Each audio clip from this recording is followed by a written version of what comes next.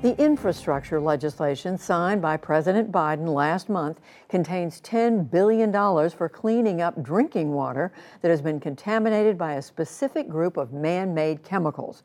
But problems with these so-called forever chemicals go back decades and are located in many places around the U.S. Miles O'Brien looks at the impact they have had in one community in New Hampshire and how the Air Force is now dealing with its past use of them. Not far from her home in Rye, New Hampshire, Mindy Messmer and I are standing on a bridge over some troubled waters. What's in here? So high levels of perfluorinated chemicals, which are the components of the AFFF foams. AFFF, aqueous film forming foam, is an unsurpassed way to stop a raging petroleum fire. For about 20 years, firefighters used it in training exercises and to douse at least one big fire up the creek at nearby Pease Air Force Base, closed in 1991.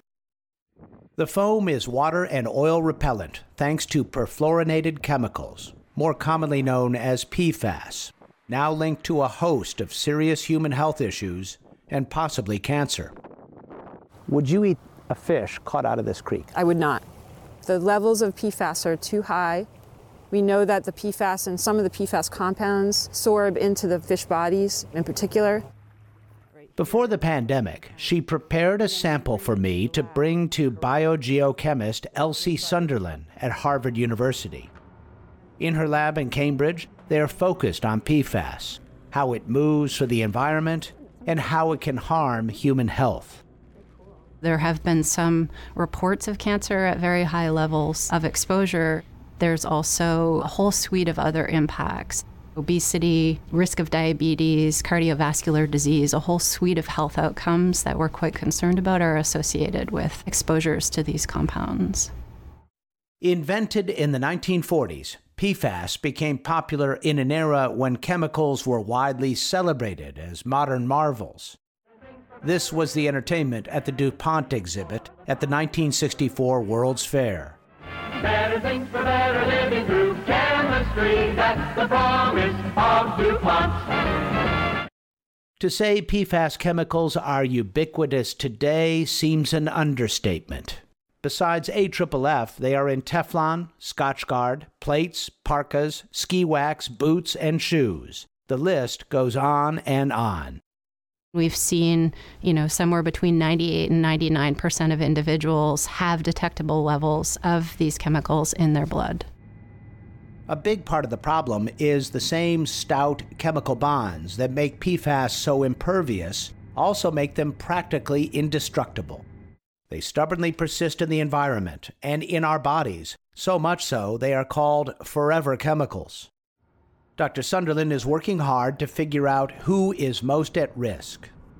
For most people in the general population, although the levels are detectable, they're very low.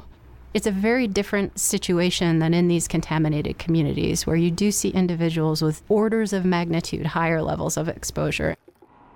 The water I brought her team from that stream was off the charts. There were 3 PFAS chemicals in it that far exceeded New Hampshire limits on the chemicals in drinking water, between 12 and 18 parts per trillion. And drinking water is the issue that triggered Mindy Messmer into action. She is an environmental scientist and was a contractor for the Department of Defense in 2014 when she became concerned about a suspected pediatric cancer cluster in her town. I reported it to the state in 2014. I was asking them, can you sample the water? Can you sample the soil? Is there something in common these kids have? Soon, the prime suspect came to light. As part of a nationwide testing campaign, the Air Force discovered high levels of PFAS at 3 wells on its legacy property that provide drinking water to the Portsmouth region. It's one site among hundreds nationwide. The Environmental Working Group has documented 679 military sites with known or suspected discharges of PFAS. You're standing at the spot of the original fire training activities. When I met him at Pease, Roger Walton was the environmental coordinator for the Base Realignment and Closure Division of the Air Force. He took me to the place where firefighters sprayed all that PFAS-tainted foam for all those years. Unaware of the danger, they sprayed the foam very close to a 2-century-old well that can generate 1 million gallons of water per day.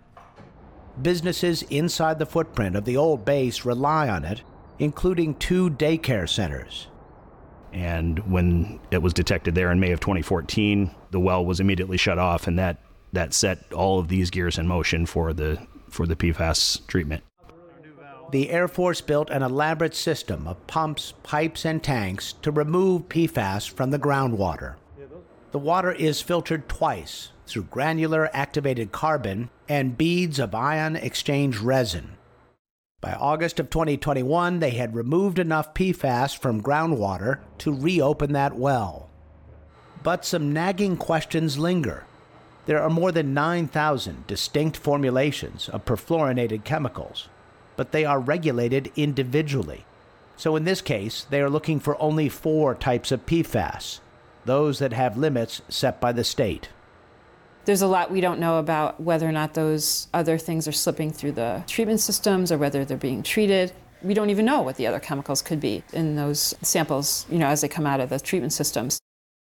In 2009, the chemical industry introduced yet another PFAS formulation called Gen X, claiming it is more inert. Is that true or false? Well, I think the answer is we don't know. We simply haven't had the time to study Gen X to say conclusively what the health outcomes are associated with exposures for human populations. We're not proactively regulating these chemicals yet, but none of them look to be particularly safe. In October, the Biden Environmental Protection Agency announced a roadmap toward federal drinking water limits for PFAS. The revelations and the response here in New Hampshire over the years offer a preview of what lies ahead. For the PBS NewsHour, I'm Miles O'Brien in Portsmouth, New Hampshire.